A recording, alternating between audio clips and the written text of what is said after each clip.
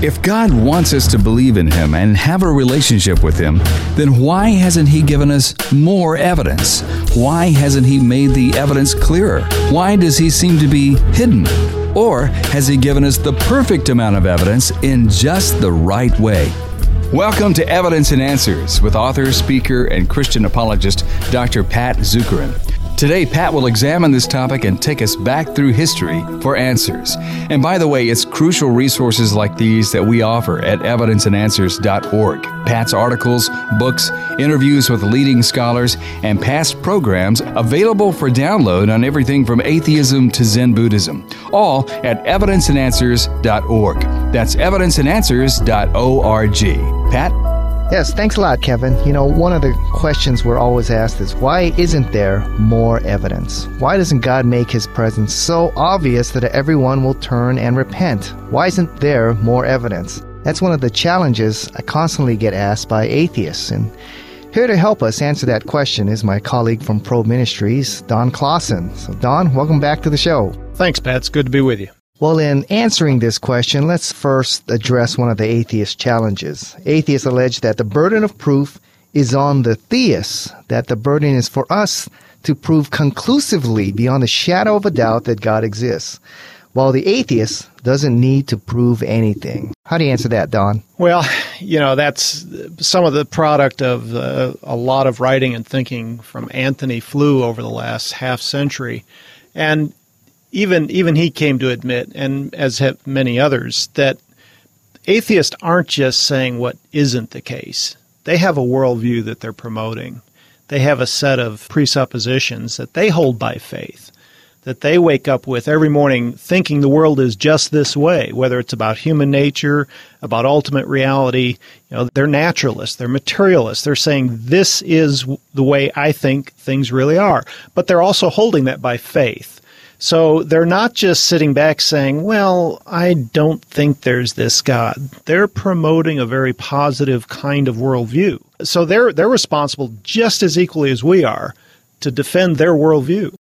Right. They've got some presumptions or some positions that they also need to prove. Don, why don't you name just a couple that they need to present a positive case for? Sure. Well, that everything that we see, everything that exists is a product of time and chance.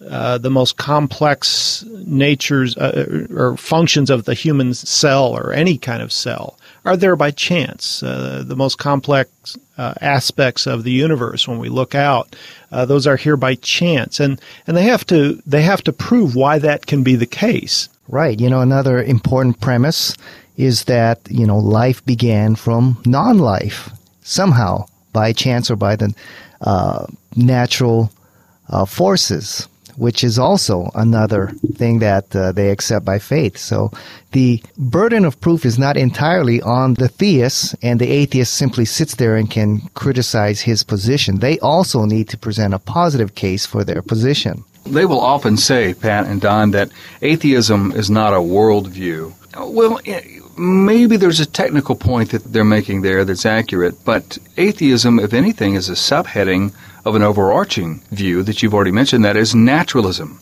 So if you have a naturalistic worldview and you wish to defend that worldview, then you share the burden of proof. So if they say atheism isn't a worldview, we'll say, oh, well, then are you a naturalist? Sure. Because that is one of the major worldview options. Yeah, that's a great question. Let's set aside your atheism and just ask, do you believe in a naturalistic worldview? And, if you do, you're making faith claims about the nature of reality. Well, one of the things we need to begin with is, what do they mean by evidence? What do they mean by that? Yeah, evidence is always a sticking point because evidence is very personal. When one person says, well, I want more evidence, they could be thinking one thing, and the person trying to give them that evidence thinks of that word in a much broader sense. That word has a fairly broad semantic range, if you will. Some people think it's mathematical, scientific evidence. That's the only evidence that will satisfy them. In fact, there's this tradition in the West of, some call it scientism or logical positivism, that science is the only producer of evidence of any kind. And of course, the problem with that is proving that that's the case can't be proved scientifically. You have to prove that metaphysically or philosophically. So that died out quite a bit philosophically, but it's still around. It's part of our culture that if it isn't science, the evidence isn't scientific, it doesn't carry much weight. But really, we deal with a lot of life and death issues in our culture based on evidence that isn't scientific. It's much more historical, or the kind of evidence that will often be found in a court of law, where we have testimony, we have primary documents. Certainly, we can use some tools of science to affirm the validity of some of that evidence, but building the case is not like a case that a scientist would build in a laboratory. It's more the case that a historian builds. So there's a difference between the scientific method and the historical method, is what you're saying. Explain a little bit of the difference between those two. Yeah, when you're building a case for a historical event, you want eyewitness accounts. And of course, then there's a whole set of procedures that go around into validating the authenticity of those accounts. Are they accurate? And a historian has all kinds of tools for doing that. It deals with text evidence, and there are all kinds of ways that you validate a document, a manuscript, as to its age and its authenticity.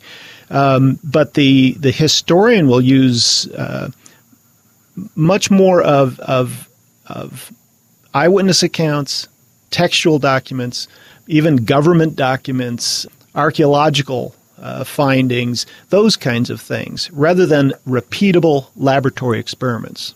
Right. The scientist states a hypothesis, and then he does experiments that are repeatable, and then he presents his theory.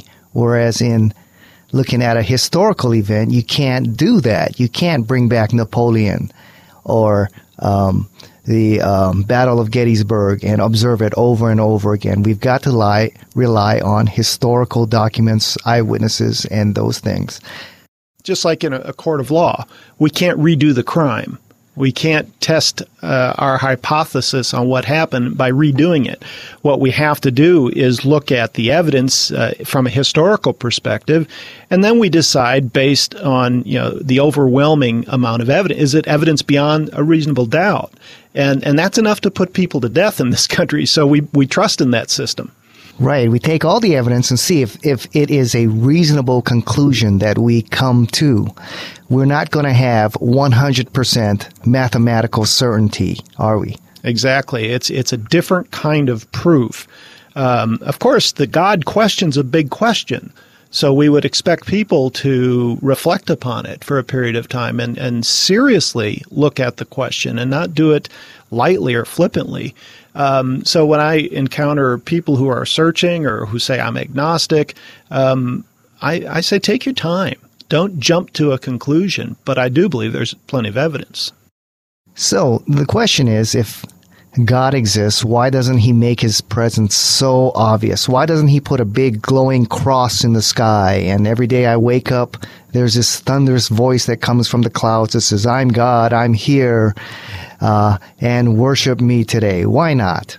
Well, that is a tough question. You have to sympathize with people who ask that question, because if they're a true seeker, if they really want to know if God exists, it certainly would be a lot easier to have this miraculous event daily or even constantly in the sky showing God's existence.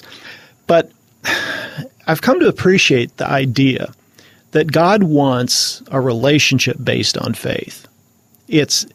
Let me put it this way. If God did put a miraculous, well-lit cross in the sky that everyone on this planet could see and attest to and say, God did that. That's a miracle. That's God's presence. What would happen is there would be intellectual assent. There is something miraculous here. There is something, maybe we call it God, that is present. I can't deny that. And it would force us to all intellectually assent to God's existence, but not necessarily come to him in faith with our hearts. I know a lot of atheists, the night that the glowing cross appeared in the sky would be reluctantly accepted, but they wouldn't be happy about it. They would be, in a sense, forced to acknowledge God's existence. But what in the world would that do to promote a relationship with him that he desires? Yeah. In other words, if God wanted us just to know he existed, kind of like the old Roman gods, they were always showing off. God, you're right, Don. God seems to want more than that, than just acknowledgement of his existence. The devil knows God exists. Fat lot of good it does him. In fact, there's many places in Scripture where God says, or it talks of God as hiding himself from those who are wise and even religiously powerful.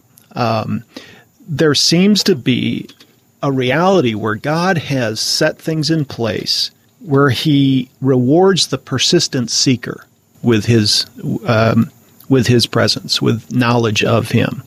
And so God wants us to seek him. And if it's impossible to ignore his existence, it's just a blunt intellectual reality that God exists and everybody is forced somehow. Of course, I do think some would still say, well, that's a mirage, or we're all under some hallucination, or there's drugs in our water or something.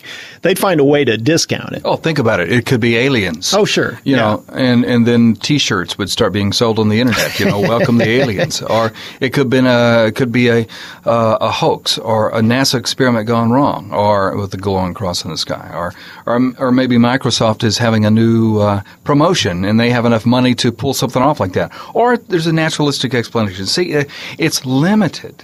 Yeah, no matter what God would do to present himself. We hear stories of missionaries on the field where Muslims have a dream that Christ has come to them, and they respond to it because they're seeking. But I would think if the same thing happened to many here in the West, they would discount it. We've got Freud to explain our dreams. I mean, that dream is, maybe a desire I have, and it's part of my ego and all the rest, or my id, but it's not God, it's something else. So if you're not seeking God, you will find a way to discount whatever miracles are present. We know people walked with Christ, and they knew him. They heard him teach. They saw the miracles. And they walked away, and they didn't believe. There have been times in history, we know of 4 major times in history where God has kind of laid on the miraculous. There were times of intense miraculous experiences. Moses and Joshua in Egypt in the wilderness, Elijah and Elisha. We have the prophets of Baal, and Daniel and his companions, the miraculous experiences there, and of course Christ and the apostles. And in all those times, it was very possible for non-believers, for people who didn't want a relationship with God, to discount, run away from, to ignore God. To at least turn away. They couldn't ignore the presence of the miracles, but they still didn't turn towards God with their hearts. And that's what God's looking for. Yeah, I see in here, one of the key words that God is desiring a relationship built on love. And it seems the analogy between two people who are, dating or in that courtship relationship. The person just doesn't come out and overwhelm the other person with flowers and money and here's my house and all these kinds of things. They begin they give just enough evidence that there is an attraction there, and they want to see the other person pursue them. And once that person starts pursuing, they begin to reveal more about how they feel about that other person, and that relationship grows in that arena. Would you guys say that's a good analogy? Robert Kiyosaki, who's very rich, he wrote Rich Dad, Poor Dad. He said one of the biggest problems of being rich is that you honestly don't know if people are your friends because you're rich or not. So would you want to overwhelm that girl that she couldn't help but come to you? Or would you want her to come to you or him to come to you? And we call that stalking, I think. Well, yeah. Yeah, and I think God, he honors our freedom. He honors our ability to choose or not choose him. And I think there's that aspect of mystery, too, that when we don't have this blunt intellectual reality before us, that we can't deny God's existence, we're drawn to the mystery of God as well, and this possibility of relationship. Right, Don. And so how does faith relate to the question here? Yeah, what's the relationship of faith and evidence? Some people seem to talk like, well, faith is the absence of evidence. And that's certainly not the case. I was drawn to the Christian faith because of evidence. we have to be careful not to say that the evidence, like you said before, is like mathematical certainty. But there is not only a lot of evidence, but growing evidence today. I think that story of Anthony Flew, the most important atheist, if you will, of the last century, coming to the conclusion, not as a Christian, but now as a theist, saying, I believe there's an all-powerful, personal creator of this reality, this universe we live in, and of us. And he said, I had to come to this conclusion because of the evidence that we're in a just right universe, that we look at life and the origin of life, and there's no other good explanation out there. You know what he's been saying to criticism, too? So many have criticized him, so many atheists are calling him a sellout or whatever. He says, look, I just did what I've been telling you guys to do my whole career. Follow the evidence where it leads. And you're criticizing me for that? Well, that's because their faith, is strong in the naturalistic worldview. And let's face it, our faith forces us to look at evidence a certain way. I think Anthony Flew is an amazing example of someone who really is open to evidence changing his perspective. That's pretty rare. And even at his age, to make a change in his worldview is quite amazing. Right, Don. So our faith is built upon the evidence that is there, not upon the absence of the evidence that is there. I guess the question is there enough evidence for us to place our faith in the existence of a God? Yeah, I think that's a great question. And where do we start? Well, we start in Romans, where we have the Bible telling us that this creation we live in gives us information about the existence of God. Verse 20 in Romans 1 says, For since the creation of the world, God's invisible quality, his eternal power and divine nature have been clearly seen, being understood from what has been made, so men are without excuse. And we live in a time when more and more evidence pointing to this creator God is being uncovered by the scientific method even. It's not just casual observers who look around and say, boy, this is a pretty amazing place we live. But it's people who have scientific training are saying, we're looking at the cell and we see language. We see a code here, and we know that codes and languages are the effects of intelligent creatures who cause them to exist. So we're seeing language infused into the creation, which points to an intelligent creator, an intelligent designer. We're looking at the universe, and we just see such incredible complexity and the just rightness that Anthony Flew was so impacted by, that the major variables that we look at in the universe had to have been just right. And there's so many of them that chance can't argue for it. Chance can't be an explanation for it. So yeah, I think we're living in a time when there is more and building evidence for the existence of God than has ever existed. Now that, of course, doesn't speak to what the salvation story is. That we have to look to God's revelation in Scripture. But it does tell us in a very strong way that a God exists, an intelligent designer exists. Don, one of the questions I get asked is, all right, if there is a God that exists and he loves people, why does he allow them then to go to hell? If I saw a child and he couldn't swim and he's walking towards a pool, I'd do everything I could to jump in front of him and stop the guy. Well, why doesn't God do that? Well, again, he honors our free will. He honors our freedom to ignore him. And I do think people will find themselves in hell out of the choice they made. They wanted to be there. They don't want a relationship with God. I had somebody amazingly a while back call me on the phone and said, I know about the Bible. I was brought up in the church. Can you tell me how I can be saved to avoid hell? But I really don't want to have much to do with God. And I was amazed at his bluntness. I said, you're ignoring something really important about salvation. It's not salvation from something. It's salvation to something. It's salvation to a relationship with God. That's what you're being saved for. And he just went on and on how he just wanted his own, free choice and autonomy. I don't want to do this God thing. I don't want to have to be under his authority, but I would prefer not to be in hell. Well, I just told him, I said, what you're describing is hell. To not be in a relationship with God is hell. And it starts now, and it starts here in a great sense. People who are choosing not to relate to God begin experiencing hell here. And those who do choose to accept God's salvation begin to experience that salvation here and now as well.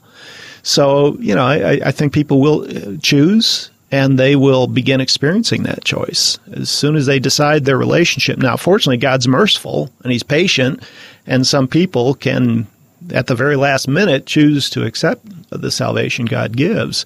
But at some point, that time does run out. One thing that some of these cries for more evidence from God tend to reveal is that people tend to turn away from what God has done and not responded to the evidence that He has given, but then they expect more somehow. And it's like, I've got to tell you guys a story. I was talking to my little first grader, Peyton, and she and I were outside, and it was a beautiful night, stars out, and I said, Peyton, what if we ask God to send a shooting star across the sky to let us know that He's here, that He's there, and that He's thinking about us?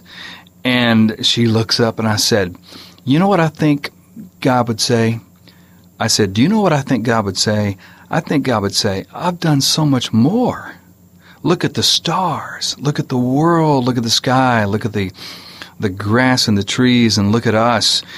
And so God has done so much more than just flick a little space dirt. And I explained to her what meteors were, And the next night I was telling my son about that conversation, because he's really, at 13, really wanting to know where evidence applies to his faith, and he's starting to read, and I'm really glad to see that happen.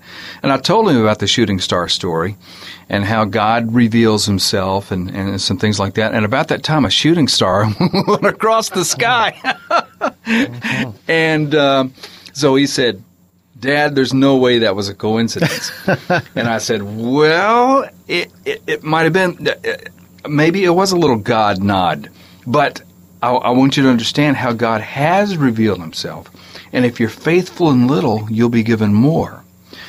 But I'm telling you, I was stunned, and so was he, when this, and I'm not telling people to go out and try this. I didn't say, God, shoot me a shooting star. The point is that God has done so much more. The very matter that could even comprise a meteor is what we need to consider when we consider the glory of God. Yeah, when we look at the marvelous complexity of the universe, the fact that this exists rather than nothing demands some kind of intelligent creator. Well, Don, if the evidence is there, then how do we have a relationship with a God who is, in essence, spirit and cannot be seen?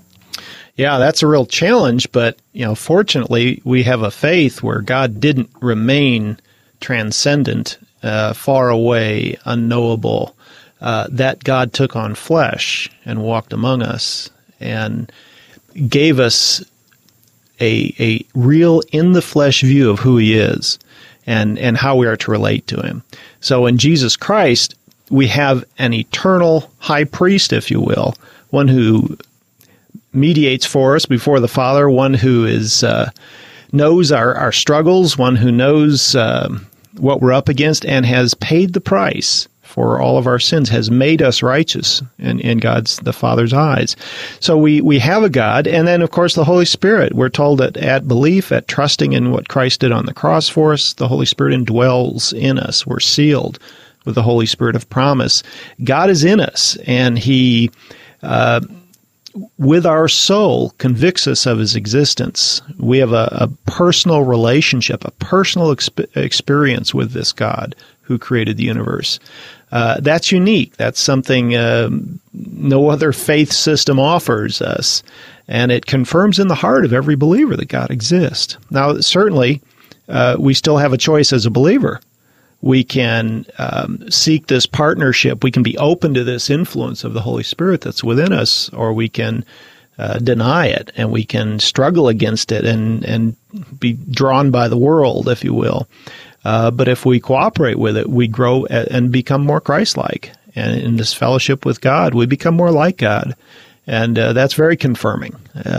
We sense our purpose, and we act upon that. And we live a life of purpose that's based on this relationship with God. Well, thanks a lot, Don. Thanks for being a guest on our show and tackling this very difficult issue. For more resources, go to evidenceandanswers.org and click on the probe link, and you see a lot of articles there, not only by Don, but other members of the probe staff. And also, you can listen to a recording of this interview at evidenceandanswers.org. Thank you so much for joining us on Evidence and Answers with Pat Zukeran. It's our hope to keep a quality program on the air and on the web that presents an intelligent response to the issues of our day and demonstrates the truth of the claims of Christ. If you agree, please support us with your prayers and gifts. One of the ways you can do that is by purchasing our resources available at evidenceandanswers.org. You'll educate yourself and your family, and you'll help us keep expanding. You can download past shows on everything from atheism to Zen Buddhism, read Pat's articles, and purchase Pat's new book with Dr. Norman Geisler, The Apologetics of Jesus. Evidenceandanswers.org. That's evidenceandanswers.org. Go there today. I'm Kevin Harris. Thanks again for listening, and we'll see you next time on Evidence and Answers with Pat Zukeran.